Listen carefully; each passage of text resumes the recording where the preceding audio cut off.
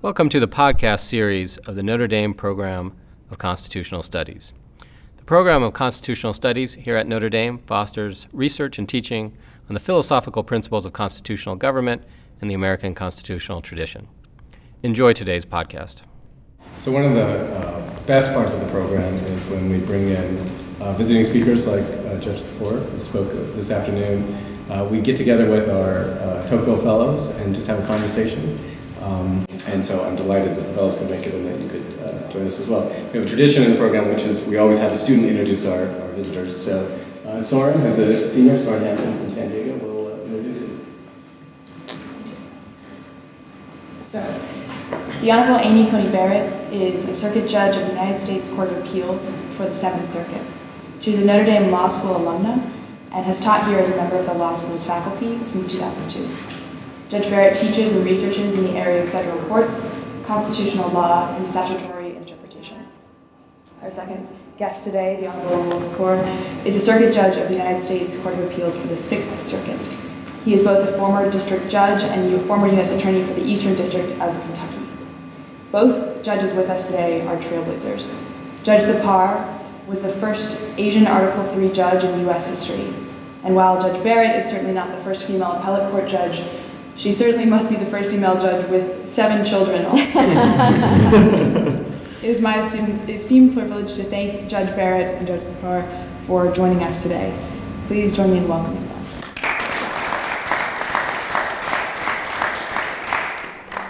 Again, as I said, the Tocqueville program, the Constitutional Studies program, which I run, we're focused on our undergraduates, and it's really the best part of the program, just to have a conversation with the students. So feel free to, I'll ask you some questions, I'll ask you some questions, you can ask one another questions, whatever we want to talk about. Judge Lepore gave a lecture this afternoon at the law school about religious liberty and originalism. Tell us about originalism. Are all judges originalists? Do you have to be an originalist to be a judge? What is originalism? What are its strengths? What are its weaknesses? So you don't have to be an originalist to be a judge. I think we both think of ourselves as originalists. So the easiest way to explain it is, as I talk to you all, you're interpreting my words. And you're giving them the meaning they have today, not the meaning they had 30 years ago and not the meaning they're going to have 30 years from now, but the meaning today. Same thing with letters, recipes, legal documents. If you want to understand what happened at the time, you have to interpret them, the words, using the meaning of the time. And so that's what originalists do, and it's wonderful to have colleagues who are originalists. Judge Barrett or Amy just wrote an opinion that was fabulous. I told her that. And it was about the Second Amendment. And it was a hard issue. It was about whether certain felons can have a Second Amendment right or whether that right is extinguished. And you can see as you read this opinion, first it's very well written and I recommend it to everyone. But you can see that Amy worked through to get what she believed the original meaning compelled. Not what she wanted, but what the meaning compelled. And that's the beauty of originalism, that you have no preordained view. So at a time when some consider the Second Amendment kind of under attack, she didn't treat it as an orphan, as some have done. Rather, she understood what Justice Thomas has said, that it's a privilege of citizenship. And as a privilege of citizenship, she understood she had to go through the history to figure this out before she took, or effectively the courts took the right away, right? The Second Amendment, fundamental right, away from the people. And she worked through it. And the nice thing about originalism is we all show our work. So as you read it, she cites her source material, she talks about it. How does that help? Well, now the next judge comes down the road, me, and say, I've got a case like that. Now I can just pick up her opinion, I can work through the sources, I can check her work, and if she's right, then I'm compelled to rule that way. And so, whereas what you see in the courts today is some judges, non-originalists, will say, well, what's my policy preference? And that's why they are treating it as a constitutional orphan. That's just one example of originalism. But the point is to go back to the original meaning and figure out what the American people agreed to when they gave the government permission to run the country. I'm going to add one thing to Amol's excellent description of originalism, is to say all judges, even if they're non-originalists, consider the original meaning. That's kind of what we consider a standard modality of constitutional interpretation. So even judges who consider themselves pragmatists, like say Justice Breyer, takes into account what the original meaning of the document was. The difference between originalists and non-originalists is that for originalists, where the meaning is determinate, where it can be identified, it's controlling. It's not just a data point. For those who are non-originalists, there are other factors in the mix that might trump the original meaning, surpass it. I think there are also disputes even among originalists, but certainly between originalists and non-originalists, about what level of generality the text should be read at. And the higher a level of generality you read text at, then the less determinate, the meaning is. And so the more room there is for other kinds of factors to kind of fill in the gaps. And you would both consider yourself originalist, broadly speaking, within Yes. that? Yeah. What is it that led you to find originalism compelling? When I entered law school, I didn't have a firm sense of what I was. But as I read cases and as I took constitutional law, I came to believe that was clearly the right way to approach it. It struck me as the most democratically legitimate, even as a law student. And then certainly as I went on to become a law clerk and a practicing lawyer and a professor and now a judge, I think that's true. I mean, what claim does the law have to our obedience, except for the fact that it was enacted, became a law in the case of the Constitution, ratified by people who then, through that act of ratification, made it a law. And obviously, we didn't participate in that act of ratification. We weren't around, and if many of us had been around in the late 18th century, wouldn't have been permitted to participate anyway. But in a continuing society, one of the premises of a continuing society is that each generation takes the law as they find it, and it's democratically legitimate because we have the power to change it if we want to. If we had no power to amend the Constitution or to make change, then this whole dead hand of the past argument would have more force. But, you can't reinvent the wheel, Each new generation, each day is not a new day. You can't have a continuing society. And so if we're going to have a democratically legitimate society, you don't want Amol and I just imposing our will on you. I think the original meaning is really kind of clearly the way to go. What about you? Yeah, I agree wholeheartedly with everything Amy just said. The things I would add to it, and Randy Barnett says this, and I stole it from him, is it's the document that governs those who govern us. So when people say, well, I didn't participate in that, why should I be bound by it? You're not. Amy and I are, because we take an oath to this Constitution. And the words specifically are this Constitution. And then it says in the document that this Constitution is supreme. And we're governed by it. And what that means is we're governed by the words and concepts, and I agree with Amy 100%, the generalities and other things you have to think about. But we're governed by the words and concepts included in that Constitution, not one we choose. And what I say a different way than Amy's saying it, and some of you have heard me say it, is you don't want to be governed by our values till you ask our kids what that's like, right? And I think most of you would come back and say, no way. And so it's the document that governs those that govern us. And if you believe that, and I take an oath to it, then I'm governed by it. The other thing about the dead hand of the past, which a lot of people mention, that's a quote from Thomas Jefferson. What they don't include is the response by James Madison. And James Madison said, no, they aren't governed by the dead hand of the past. It's a debt against the living. Meaning everything, all of our toils are what we're passing on to you. This is the benefit of our hard work. And there's a mechanism to amend it. There's something else. It's called legislation. And Justice Scalia always used to say, if You don't like it? Go convince your neighbor. Go start the process of either legislation or amendment. But don't come to us, because sometimes you might not like our values. And courts have made horrible mistakes in the past. Dred Scott, Plessy versus Ferguson, Korematsu. I mean, I can go down the list. And so just remember that we're not perfect either. And so the system works if people would adhere to it. And I do agree that everyone starts in principle with the original meaning. But I think some quickly move off of it and impose their values on society, and others stay true to it.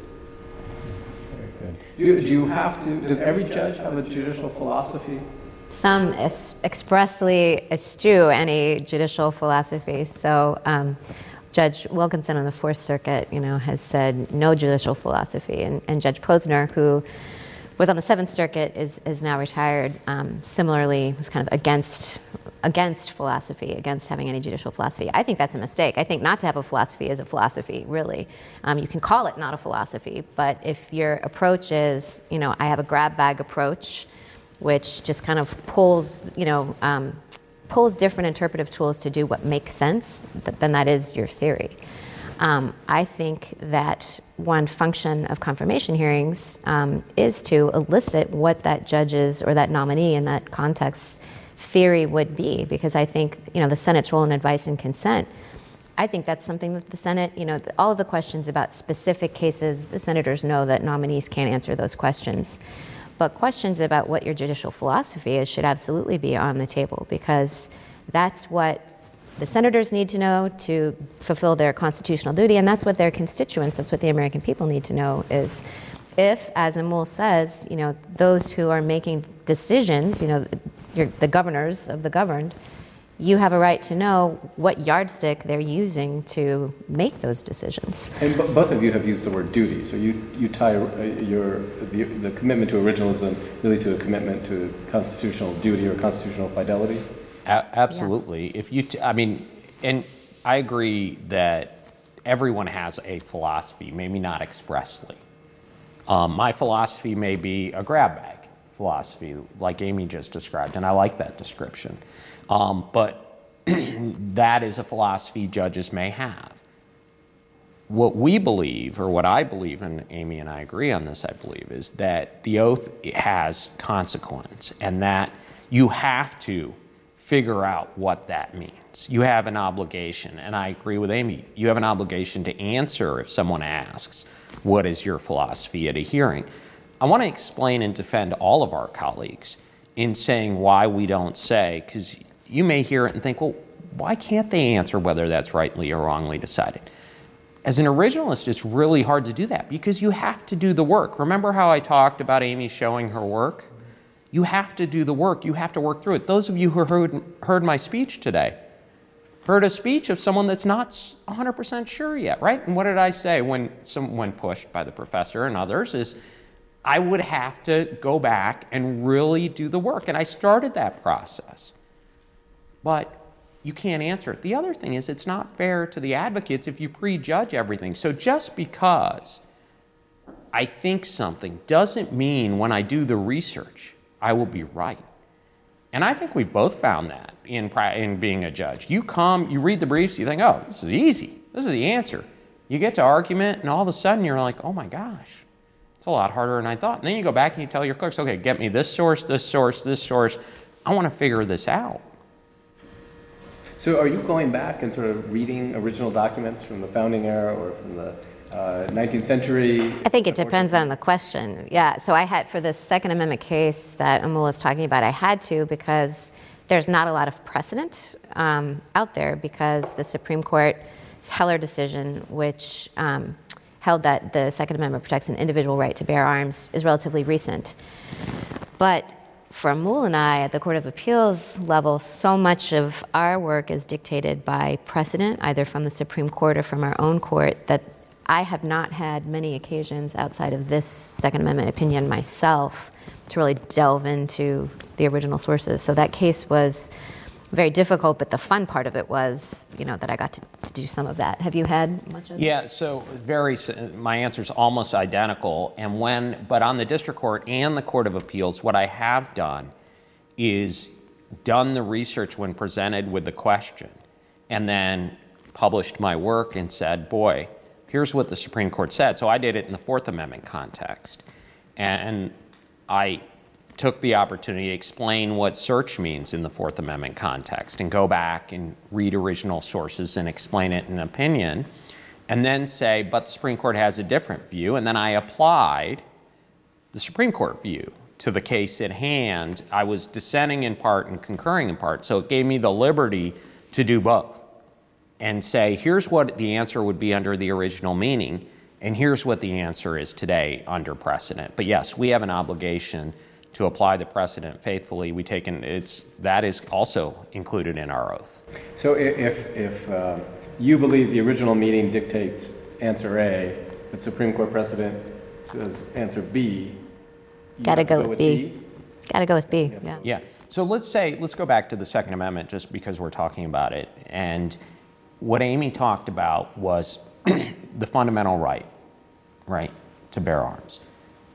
Let's say Amy and I both agree that her decision's right.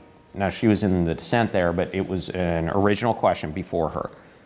Let's say the Supreme Court comes out differently.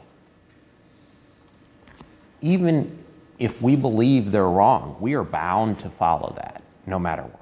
Even though I'm on the record, saying otherwise myself, then after that, I'm bound. So the next time you heard, if the Supreme Court decided the other way that you did, you could effectively end up writing against your own opinion.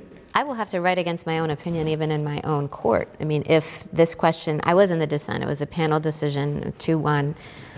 If a similar question comes up in the Seventh Circuit, I will decide it consistent with the way the majority did and not with my own view. That's my obligation. And both of us believe that that's encompassed within not only our oath, but the rule of law, right? Look, we give it our best shot. We explain it in dissent. But you have to respect your colleagues, too, and the fact that the way the rule of law works is once there's a decision, we have to follow that. Can't be a free-for-all. Right. Yeah, otherwise it's so panel determinative, which it can't be.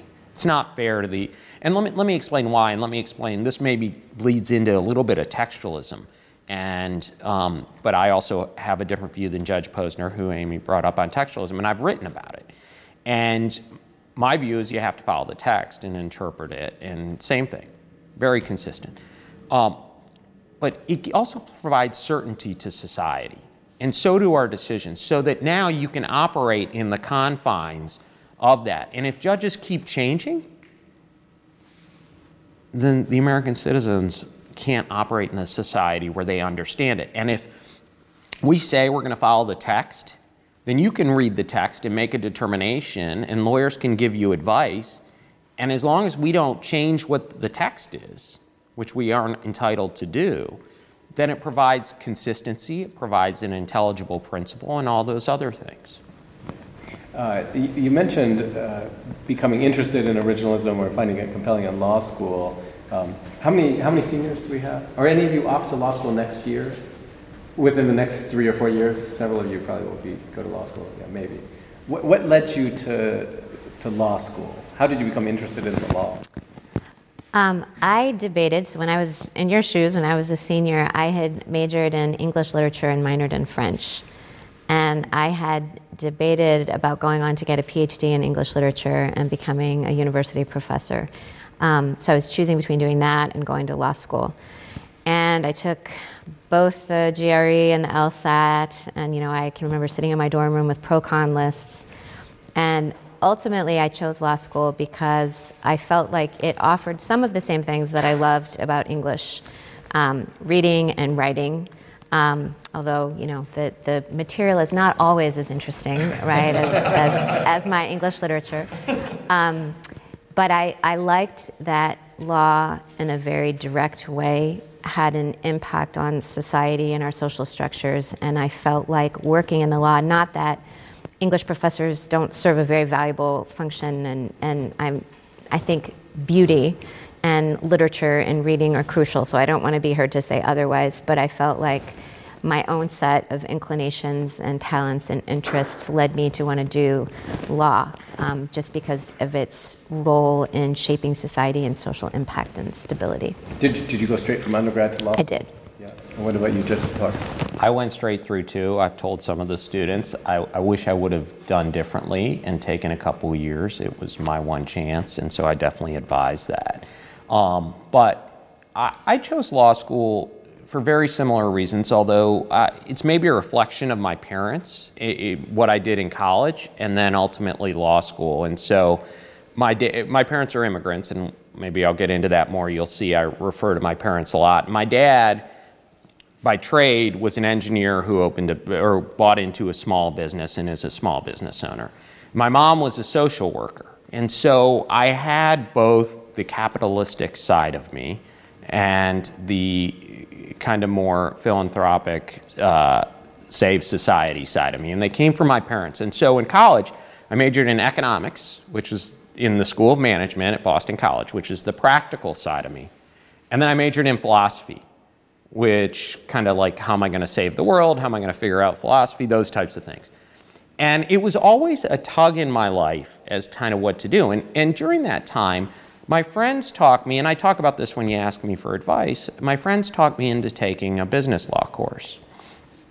And I took the business law course, and I loved it. And I said, this is philosophy kind of on steroids, right? And so I thought, hey, a couple of my friends were going to law school. That's why they took the class. And I'm like, that's what I'm going to do. I'm going to go to law school. And so I decided to go to law school, and I thought I can make money and do good. I can be both my mom and my dad all in one. And so it was a unique opportunity to do that. My wife would say I kind of forfeited the making money when I stayed on the public service side, but we can talk about that. But. Do you enjoy being a judge? I do. It's been a switch. So as Soren said, I'd been on the faculty at Notre Dame for 16 years. So I'd spent the bulk of my career as a law professor. And, the longer that you do something, the better you are at it. I mean, it was, I knew how to teach. I was an established scholar. So, and Jesse and I have 7 kids. And so everything's always a delicate balance. And we had our schedule down with my law school job. So any change, any switch, is going to be work, just in making the adjustment and getting on the learning curve. And because Amul came from the district court or the Court of Appeals, he had, it took me a long time just to get the insurance and all of the benefits stuff, like all the practical things flipped over. But I do like it. So I've been working really, really hard in the last 2 years just because of the learning curve. I've had everything from, technological problems and computers not working in chambers to just figuring out how my court does things. I taught public law, which is mostly constitutional law. I also taught civil procedure, evidence, a lot of the nitty-gritty litigation classes, but I did not practice, say, immigration or Social Security. I knew my way around criminal law from my time as a law clerk, but I didn't practice it. So I'm getting exposed to a lot of areas of law that I didn't have substantive experience in before, and it's really fun. I mean, I really like the opportunity to see other areas of the law, learn new things. I also, I liked very much and plan to continue once I have a little bit more time publishing scholarly articles. But writing judicial opinions, the Second Amendment behemoth aside, I like now, scholarship is often, a multi-year process to produce something. And for judicial opinions, the writing is entirely different. You're getting things out much more quickly, and it's much more discreet, and it matters a lot to the litigants. I feel like sometimes as a law professor, you feel like you send out your article to the law reviews and no one ever reads it. But now I feel like when I'm writing, I'm doing something that's really a service to the parties before the case. It's a service to those who need to know what the law is for the sake of stability, and I want to do a really good job so that as lawyers who are reading my opinions to advise their clients later read it, that it will be clear and will establish a clear rule of law. So I really love those aspects of the job, even though I got to say I'm not getting a lot of sleep right now. Yeah, I love what I do, and I've been doing it for a while now because I was a district judge for a long time, and I've been on the Court of Appeals for a couple years. For me, so everything Amy said, it's especially important that we get out opinions that are hopefully thoughtful. Readable is important to me, that the parties, not the lawyers, the parties can read it and understand it, because it's their litigation. And it matters to them. And you've got to remember, a lot of times in this country, we talk about the bigger principles, and we like to think about the bigger principles. You'll always have parties in front of you. And that case matters to them. And so why do I love being a judge? So let me walk back just a second and talk about when I went to law school. So now you'll hear again about my parents. My dad said, why would you go to grad school to become an hourly employee? Right? Because we all work by the hour. And this is what a businessman thinks about. Like, who wants to work by the hour?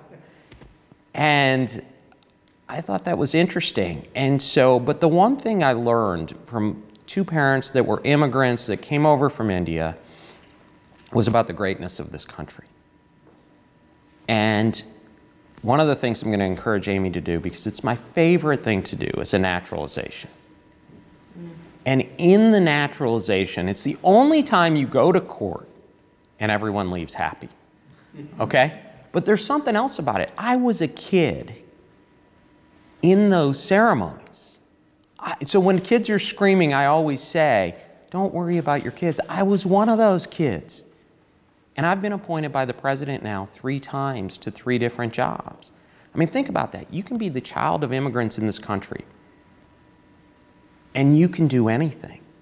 And so I feel like for a family that's been so rewarded by the American people and by this country, it's an opportunity to give back. And that is so valuable to me, to my family, and to my parents. And I called my dad when I got appointed to the federal bench, and I said, I don't have an hourly job anymore. No more time. Your parents were born in India? In India. And you were born here in the States? I was born in Detroit. In Detroit, yeah. Yes. Yeah. Tell us a little bit about growing up. You must have been one of you're the only Indian in your high school? I was. At the time I started, I was the only one in my junior high and high school. It was a wonderful place, Toledo, Ohio. I loved growing up there.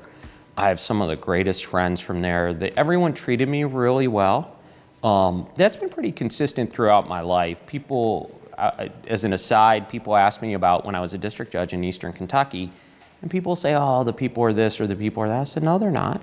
They said, well, you're a judge, they're going to treat you differently. I said, I'm not a judge when I'm driving in shorts and a t-shirt to a courthouse in Eastern Kentucky, and I go into a restaurant or gas station. I'm an Indian-looking guy that's going in, and they treat me like gold. They don't know I'm a judge. Unless you all tell me otherwise, I don't think I look like a judge. I think judges are the gray-haired, you know. And so, but growing up, it was a wonderful community to grow up in. I was different, and I realized it. And early on, maybe the kids were like, you know, who's this guy? What's he all about? And I remember, you know, I was kind of awkward, like a lot of young kids are, but I hopefully grew out of it. And I loved it. It was a wonderful community to grow up in, and the people are fabulous. Okay, Judge Barry, you mentioned 7 kids. Yes, There can't be too many of your colleagues that have 7 kids, and they're all at home right now? They are all at home. Our oldest is a senior, so as of next year, we'll be down to 6 at home. Only 6. Yes, so we have 7 children. 5 of them are biological, and then we have a son and daughter that we adopted from Haiti. So it's a very full house. I was one of 7 growing up, and I loved having a big family, so I always wanted to have a big family. And my husband was an only child and had been very lonely growing up, so he too wanted a big family. So, yeah. I'm going to anticipate the students' questions. How do you do everything? So it's funny, when Jesse and I got married, I didn't foresee, and you can't see what the future is going to look like, but I had no idea what traits he had that would enable the life that we have now to be possible. My mom didn't work. She stayed home with kids. My dad was a lawyer. And so that was what I had seen, that was the model that I had seen most up close, was a stay-at-home mom. So I didn't have a model in my mind. I mean, I had certainly seen women who were working. Some of my friends' mothers worked, so I had seen it. But what you really see, the model that you know best, is the home that you grow up in. So I didn't have a preconceived idea of how it would look. And as it unfolded, as we had additional children, as we decided to adopt, our adoption of John Peter was a little spur of the moment. As things unfolded, Jesse really stepped up. We didn't really have a conversation like, hey, we're going to be locked in, like you're going to do X and I'm going to do Y. We just each shifted and assumed different responsibilities as it made sense. So at some point, Jesse started doing most of the cooking and grocery shopping.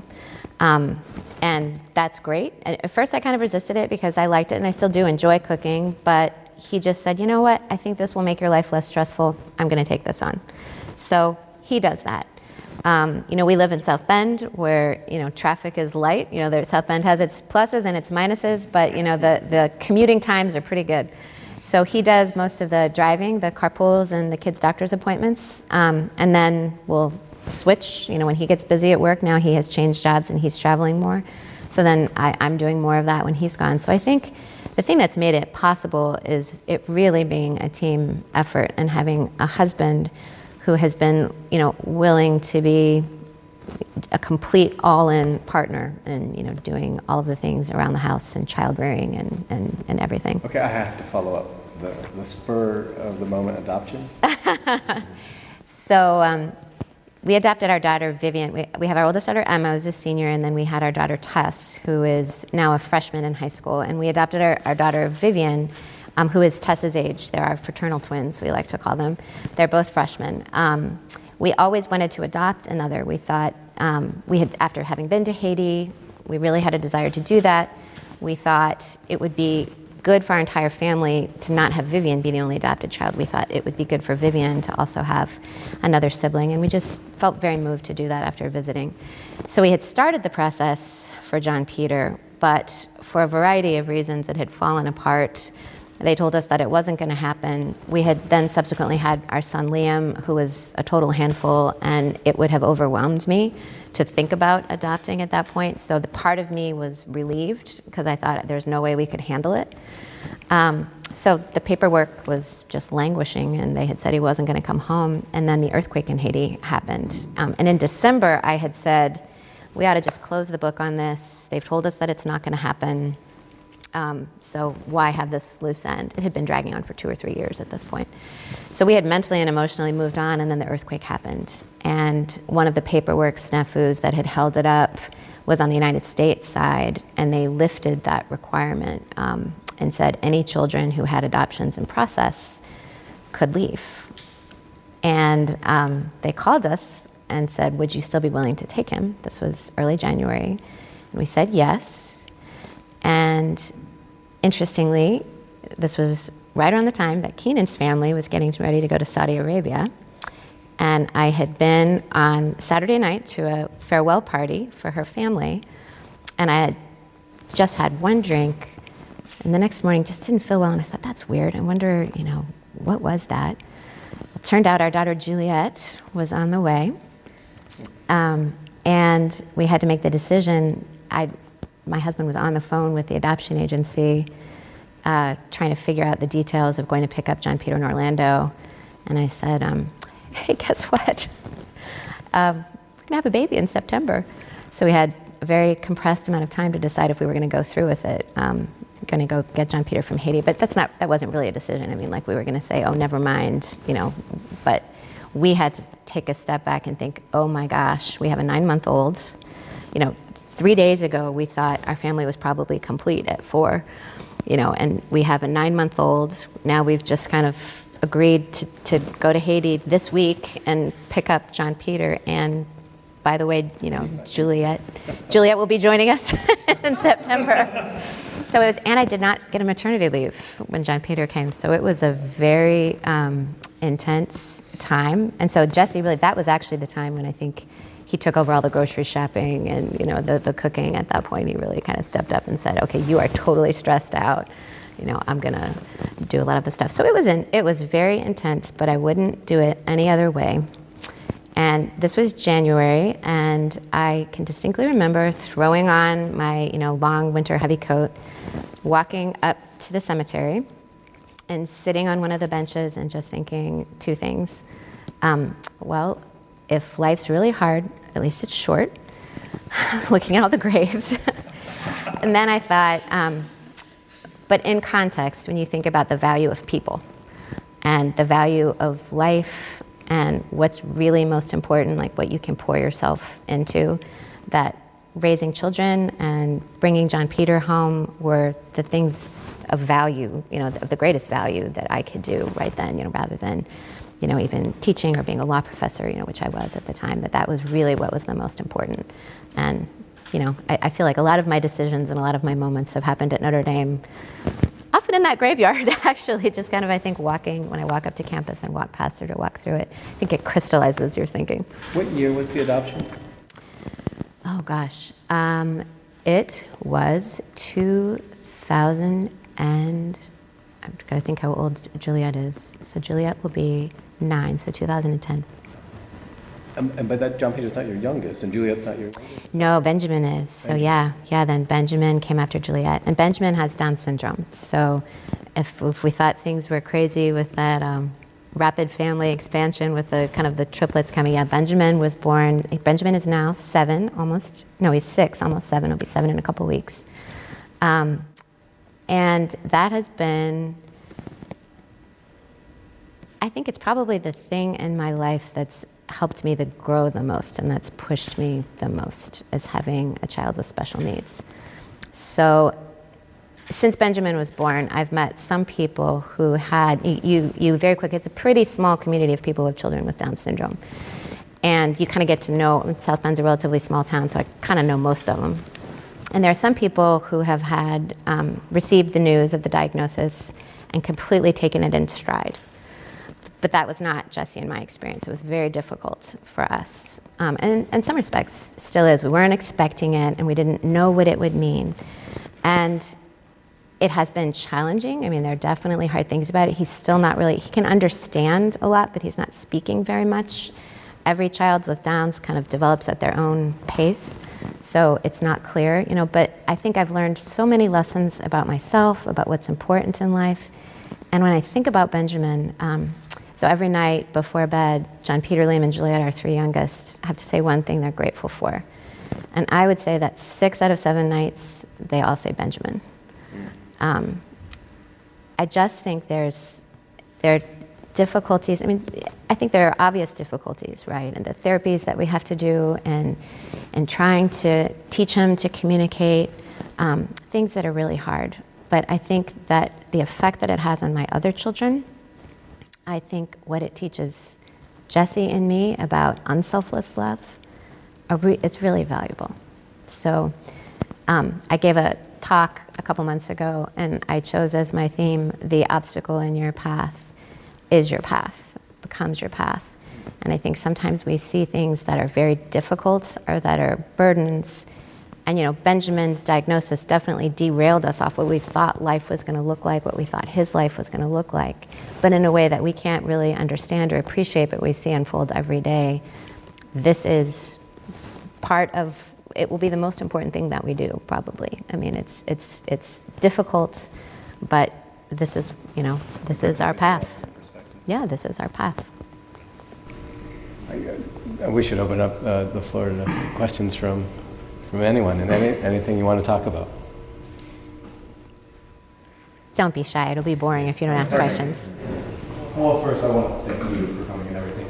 As a economics and philosophy double major. Excellent. From an immigrant family of 7. It's very inspiring having such esteemed positions. My question is, if a judge is committed to combating judicial activism, that is to say, refusing to insert their own personal policy opinions into the decision, are they, in a sense, stuck with these precedents that have been tainted by decisions that did insert policy preferences? Is there anything done to reverse that? So So first, great question, and it's a very thoughtful question. One, candidly, I hadn't really thought deeply about before, but one thing I do is I will immediately, if I recognize that, I'm not afraid to write alone, so write the opinion or join the opinion, but then write alone to point out the problems with the prior precedent, either to encourage my own court to revisit it en banc or for the Supreme Court. And I feel that's part of my judicial duty. Different judges have different perspectives on this, but I was willing, even at the district court level, to point out where there were errors in precedent, especially when it affects individual liberty and things like that, where people's liberty is being taken away. I think it's important that we do that if we have drifted from the meaning of the text. And I think it falls within our obligation. But like I said, I respect my colleagues who feel like, no, we're strictly bound by it, we shouldn't criticize our prior precedent. I try to do it respectfully, but I do it nonetheless because I feel like it's part and parcel of my responsibility. So you can be bound by precedent, but still criticize or point out what you think are the problems with it. Yes, and I'm not shy about that. I want to add one related thing, and I don't think this is something that Amol would disagree with.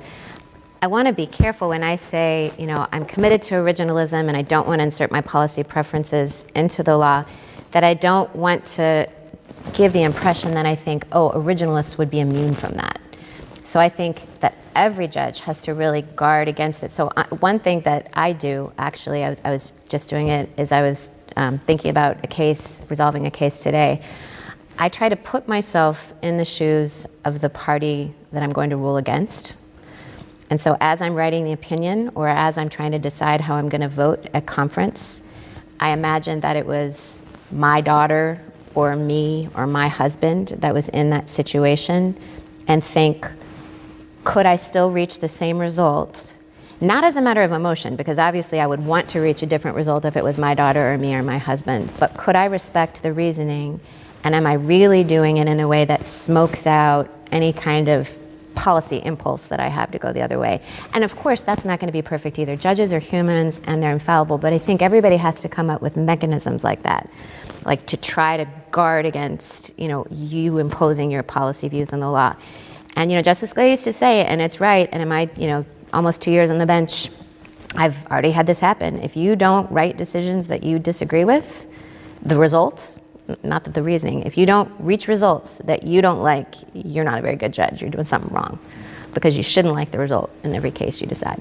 Yeah, that was the theme of your talk earlier today, and he not only said, you're not a very good judge, you're not being a judge at all, if all you're doing is reaching the policy preferences you like.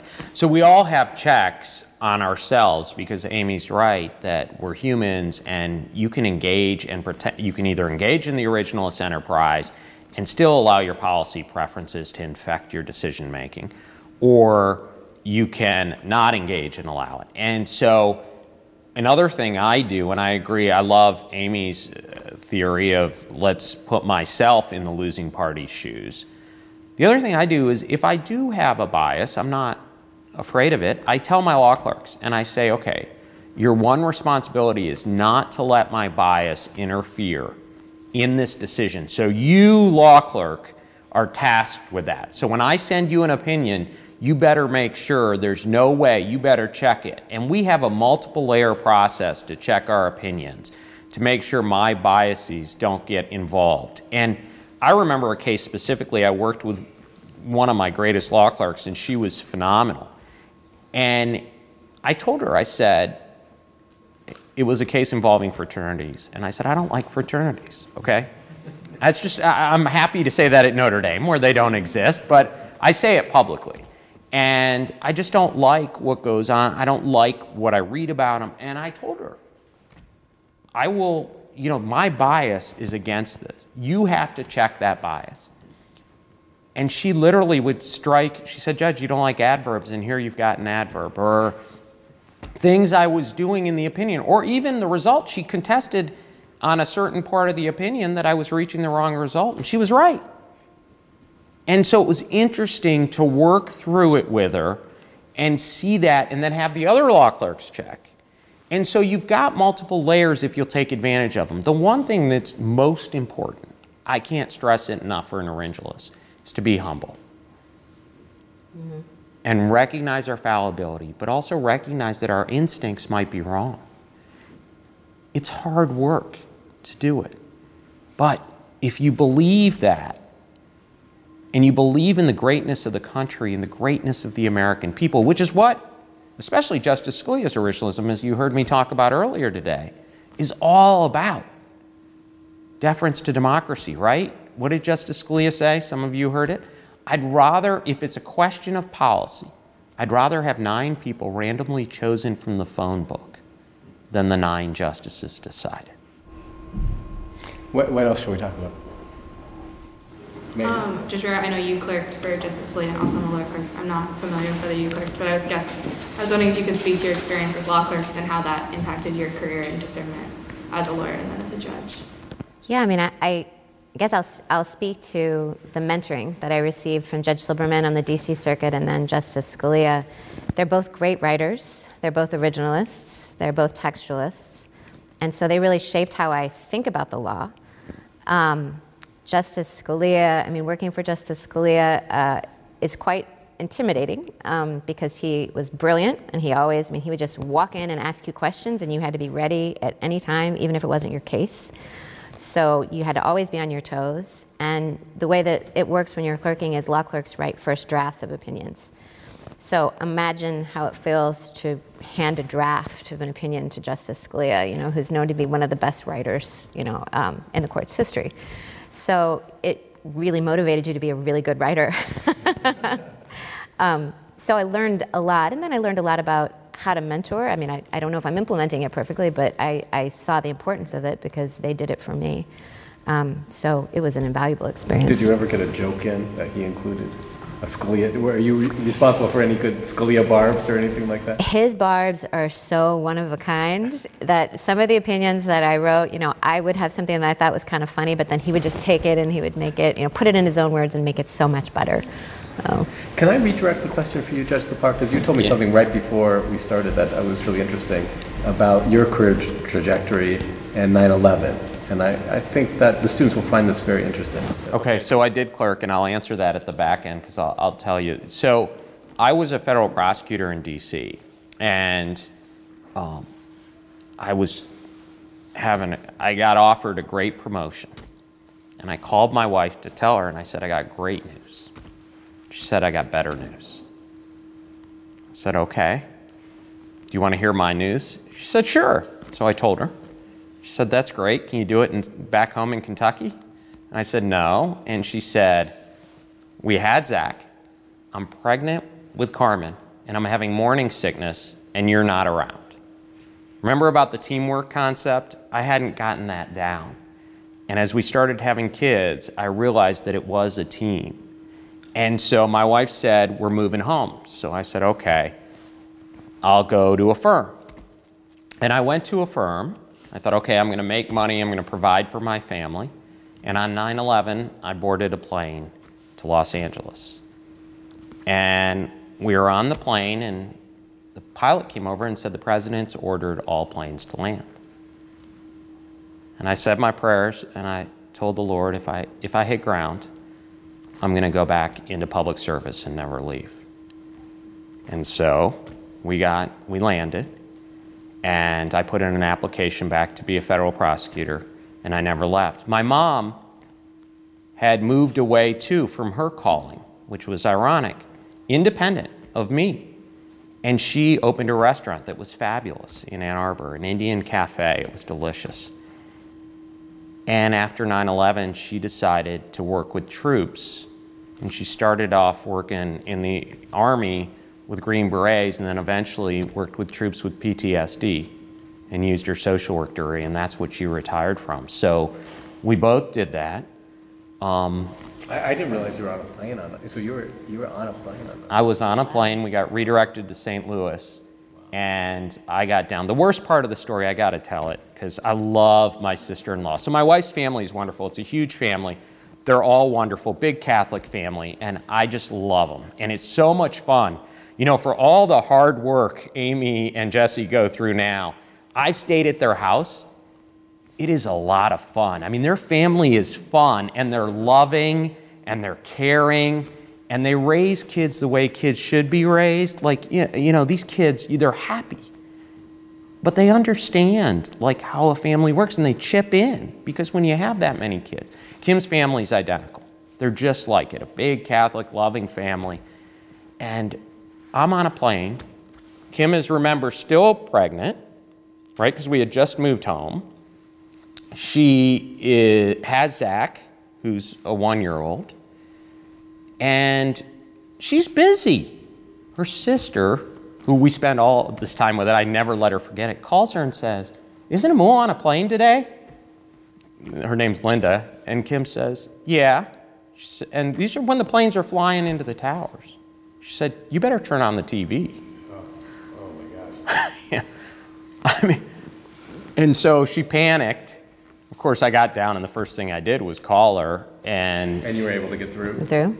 yeah. Yeah, because remember, the cell phones were all jammed because so many people were trying to call. Everything was jammed. You had to use they aren't even familiar with them. These phones where you put quarters in and you dial the number. And I called our home line, so it was landline to landline. But yeah, I got through, and you were determined right then you were going back into public. I got down on the ground, I kissed the ground, I thanked the Lord I would see my wife and kids again and see Carmen born, and I said I'm going to go back into practice and I'm going to hunt these suckers down if that's what the president asked me to do. And so ever since then, I've stayed in public service. I vowed, and I told my wife, I said, you know, those dreams of us having money, just forget about it. Now she went back to work, and she's doing the lion's share of doing that type of stuff. But she's an amazing person, and like Amy, I mean, one of the keys for all of you as you get older is that teamwork is so critical, because it really is a team. And you've got to work together in so many ways you won't anticipate. To clerking, if I may answer that question, because I want to encourage everyone that has the opportunity to do so. And I did for 2 Carter appointees, both civil rights icons. Judge Spiegel, who did, so they were such great mentors to me, irrespective of the way we may have seen things a little differently. He was a Marine in World War II. He was Jewish, Marine in World War II. And a fighter, and desegregated the Cincinnati public schools, was a kind of civil rights lawyer and became a district judge. And Judge Jones, who was general counsel of the NAACP a little after Thurgood Marshall and was on the Sixth Circuit, he's still living, thank God, and I get to have lunch with him once a month. And they're both of them are amazing people. Judge Spiegel did a reading at our Catholic wedding. Remember I told you he was Jewish. And Judge Jones just did my investiture. And they're mentors. We see the world differently.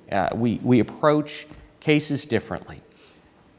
But the one great thing about the judiciary that maybe doesn't exist enough in society anymore is we can disagree without being uncivil.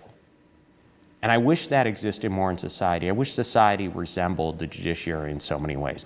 Because we'll sit down, we'll discuss a case, we'll disagree, and we'll go write our opinions, and we'll move on, and we'll go have dinner together. And that's one of the great things about the judiciary, and I hope that never changes. I agree. You find this with your colleagues as well? Oh, absolutely. It's not personal. It's absolutely not personal. You know, we all wear the black robe because personalities are not supposed to be involved. That depersonalizes the situation. So yeah, it's you write a dissent. You know, you go out to lunch. You decide you go to conference. You cast your votes. You cast your votes to be different, and then we immediately go to lunch and talk about our kids. And you know, it's you can't function in a court. You know, you have lifetime tenure if you're an Article III judge. So it's kind of like it's a marriage to these people in some respects, right? You have to get along and respect one another, and there are standards of decency that make it enjoyable. And Amul's right. I wish were more widely accepted. Let's get some more questions. Yeah, go ahead, Christian. This is a question for Judge Lepar. You mentioned that you were a prosecutor, before. And in the role of a prosecutor, you're arguing to a judge. And now you're on the other side being argued to by prosecutors, which is an interesting transition. Can you speak a little bit about that, the challenges, and maybe which role you like better? Yeah, I loved them both. They're very different. So the great thing about being a federal prosecutor is you work for the Department of Justice. And the goal isn't to win or lose, it's to do the right thing. And you can go home every night, put your head down on the pillow, and know you did the right thing. And if you can't do that, you didn't do your job that day. A judge is very similar in that regard, but different in kind. What I found, especially on the district court, so I held my old office, the office I ran, to a very high standard because I said, I know how the sausage is made. I know you can do things the right way every time. So I held them to high standards as they should be held. What I found much different was as a prosecutor, it was much easier to ask for a sentence than to hand down a sentence. And I used to sentence on Mondays. And my wife, and I'd struggle all weekend with what sentence to give. And Kim said to me, you're such a miserable person over the weekend. Can you please move your sentencing day? And so I moved it to Thursdays, but I couldn't at first figure out, it was such a struggle, and it's always been hard, don't get me wrong. Sentencing people is always hard for anyone that cares and loves humanity and understands it. And what I figured out that helped me is as a person of faith, I understood I'm not judging the person because I thought, but for the grace of God, there go I, right? I could have made some mistakes and gone down the wrong track. And you're not judging the person, you're judging their acts. I left it to God to judge the person. And I always told them, I said, good people make bad decisions. I tell my kids this. And those decisions have consequences. And that's how the system works. Once I got to that point, I think I was in church praying when the Lord spoke to me and said, don't worry, I got you. And I finally understood, it dawned on me, I don't know how people without faith do it. It allowed you to do your job better. Yeah. It allows me to do my job, judge the acts, and divorce the fact, keep separate the fact that someone else will judge the person. That's not my responsibility. My responsibility is to judge the acts, because there really are good people on the wrong side of the justice system. And the reason is you go in, especially in Kentucky, where I'm not saying there's not good people everywhere, but people who get injured, get prescribed opioids, become addicted, and then sell them to fuel their habit, get caught up in a conspiracy. Now you're in federal prison. And you see those people, business owners, all kinds of people. And so as a prosecutor, it was a lot easier because you were just asking, like, you judge sentence this person. I never felt the weight of that responsibility until I became a judge. And that was the most striking difference to me. We don't have much time, and I want to get as many questions from the students as possible. So maybe we'll go through more rapid fire for a couple more questions. Yeah, Patrick, go ahead. Recently, in regards to our deference and other cases, the courts had to reach questions of how much judges should be expected to sort of become experts in particular policy areas for cases. In your experience, how frequently do you have to become very rapidly very knowledgeable about a particular policy or policy area? How difficult is that? How do you go about it? I have not had to do that. I mean, I see some administrative law cases, but those are primarily directed to the DC Circuit. So those kinds of agency policy questions are not ones that the Seventh Circuit docket is very heavy on. Yeah, and so a little different than the answer to your question is we are generalists. And so in every case, what I tell lawyers, if you're a lawyer before you become whatever you want to become and you decide to go down this path, is I think in the movie Philadelphia, which you're too young to remember, but Denzel Washington has this great line. He's a lawyer in the movie, and he says, explain it to me like I'm in kindergarten. And that's, lawyers have to get immersed in it and be able to explain it to us, the generalists, whatever their specialty is.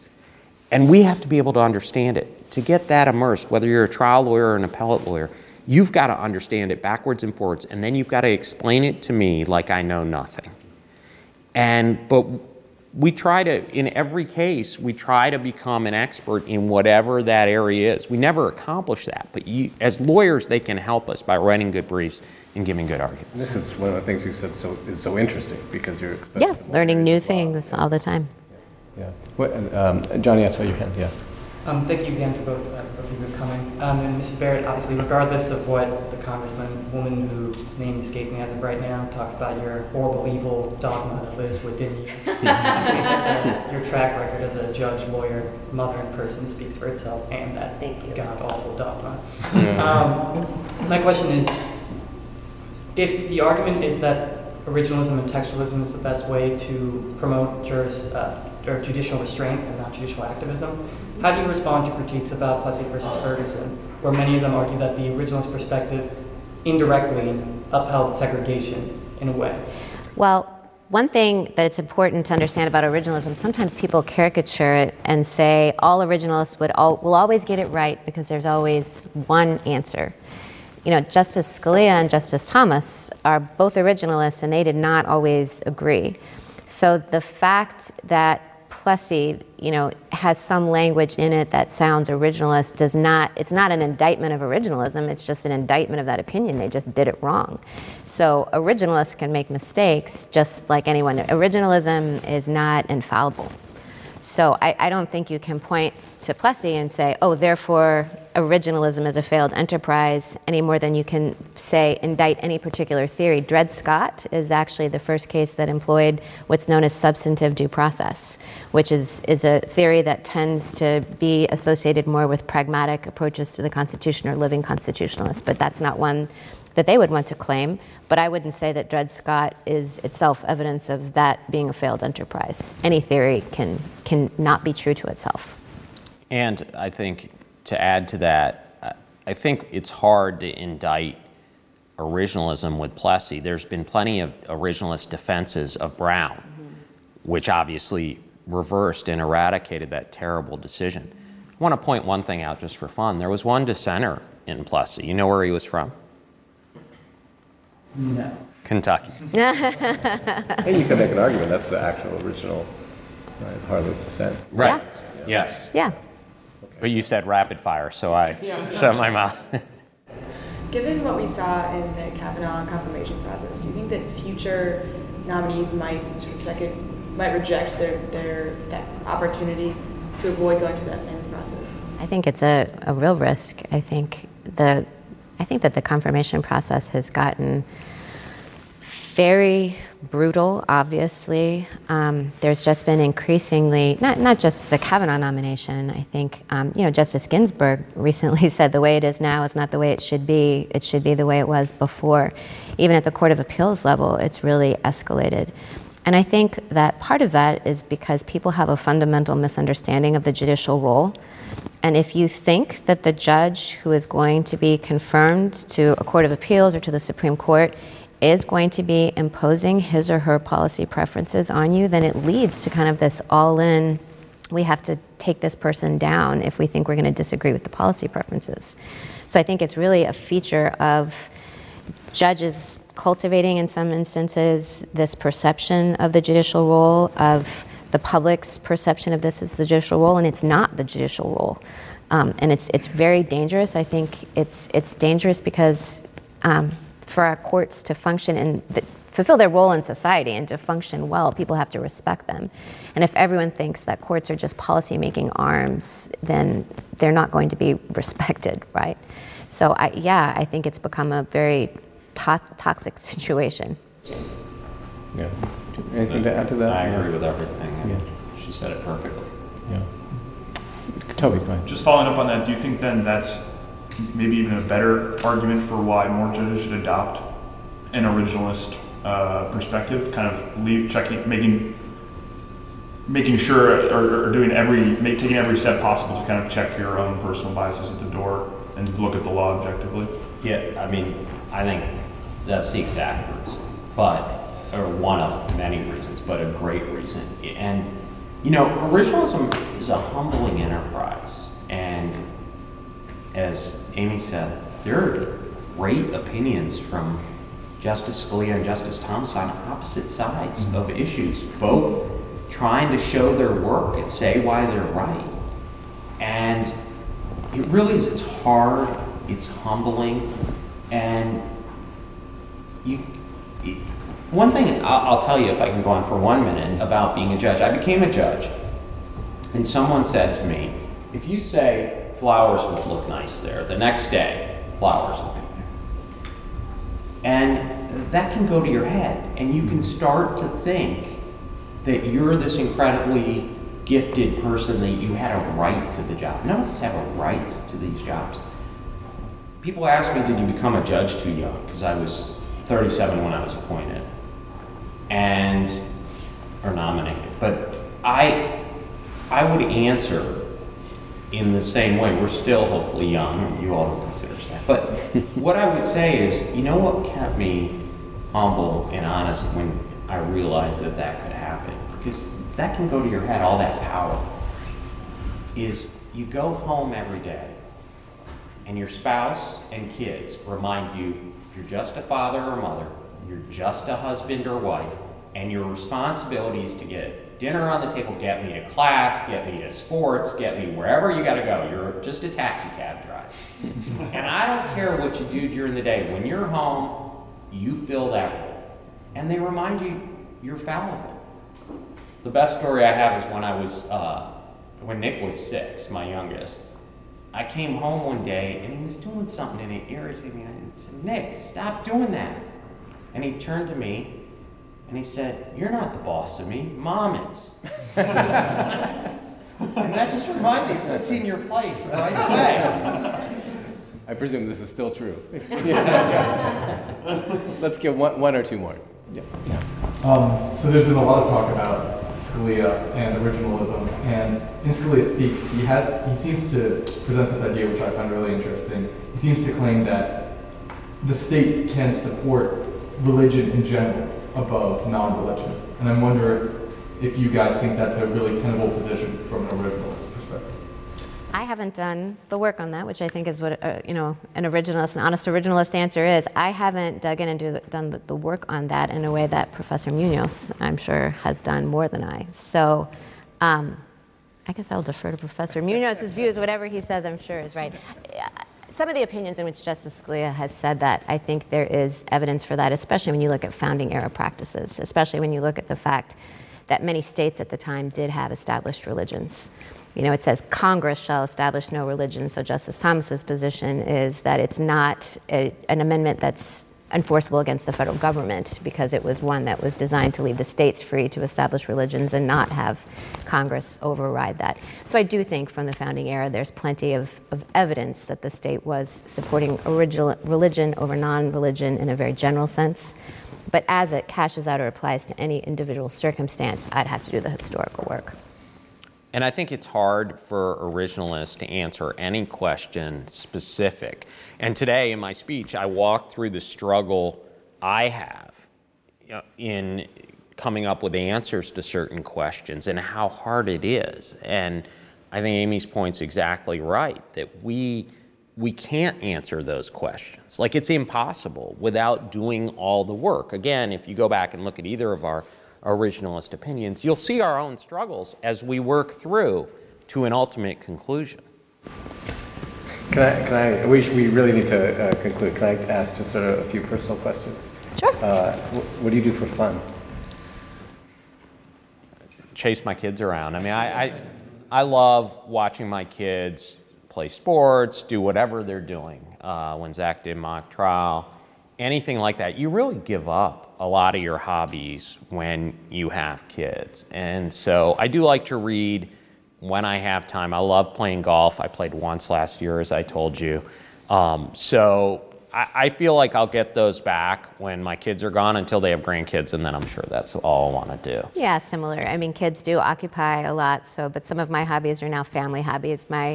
Most of my family, my husband and the majority of our children work out at a CrossFit gym in town, so we do CrossFit together, which is fun. Mock trial is big in our house. Sports, reading to my kids. Yeah, okay, the right answer was watching Notre Dame football. But Books or movies? You have a free night. You go out to a movie, you read a book. We don't go out to movies anymore. We mostly just watch movies at home. But I will do a movie mostly because even if it's not something that Jesse and I are talking during, it's something that, we can be sharing the same experience. And honestly, sometimes, at the end of the day, after I've worked all day and then come home and been the taxi driver and the cook and the cleaned up everything, I just kind of don't have the bandwidth to necessarily sit down and read a dense book. I think, like Amy, if Kim and I are gonna go out and we get a free night, which is rare, we go to dinner, not a movie, so we can talk and enjoy each other's company. If we're just too beat, we watch a movie at home. We don't go out to movies. If we go out, it's dinner. Okay, and this is one of my favorite questions. Book you read maybe when you're in college or when you're young that influenced you? Well, I read Scalia's, so I hate to come back to Justice Scalia, but since it's influence, and Bible would be, of course, the easy answer and the one to give, but I'm going to give you a different one because I think that's unfair. I'm going to say Scalia put together a compilation on originalism that's really fascinating. And that's kind of what started to open my eyes to originalism, is reading some of Scalia's stuff. And so Scalia and Thomas, I both admire greatly. One thing I really admire about them is they try to make originalism accessible. And Scalia's done a lot of that with his books and things. And if you ever get the privilege of hearing Justice Thomas do a Q&A, he's a lot of fun and phenomenal to see. Yeah. Was this in law school that you were reading Scalia? Yeah. I'm going to go in a totally different direction and say something not law for a book. And I don't want to say most influential, because I think that's a hard question to answer. There are so many books that influence you for so many different reasons. But when I was probably in early college, so maybe in my late teens, early 20s, one of the classes that I took on women authors, there were two books, one Kate Chopin's The Awakening and one Willa Cather's My Antonia. And both of them were about women who, one more successfully than the other protagonists, but women in the 19th century facing very different social environments where women had less freedom, and how they responded to those environments. And Kate Chopin's The Awakening is set in New Orleans, which is my hometown, so I found that particular setting very interesting. But thinking about how women have responded to social structures is something that I've had to do a lot, and those books kind of started me thinking about the question. Judge Barrett, Judge LaVar, thank you so much. Thank you.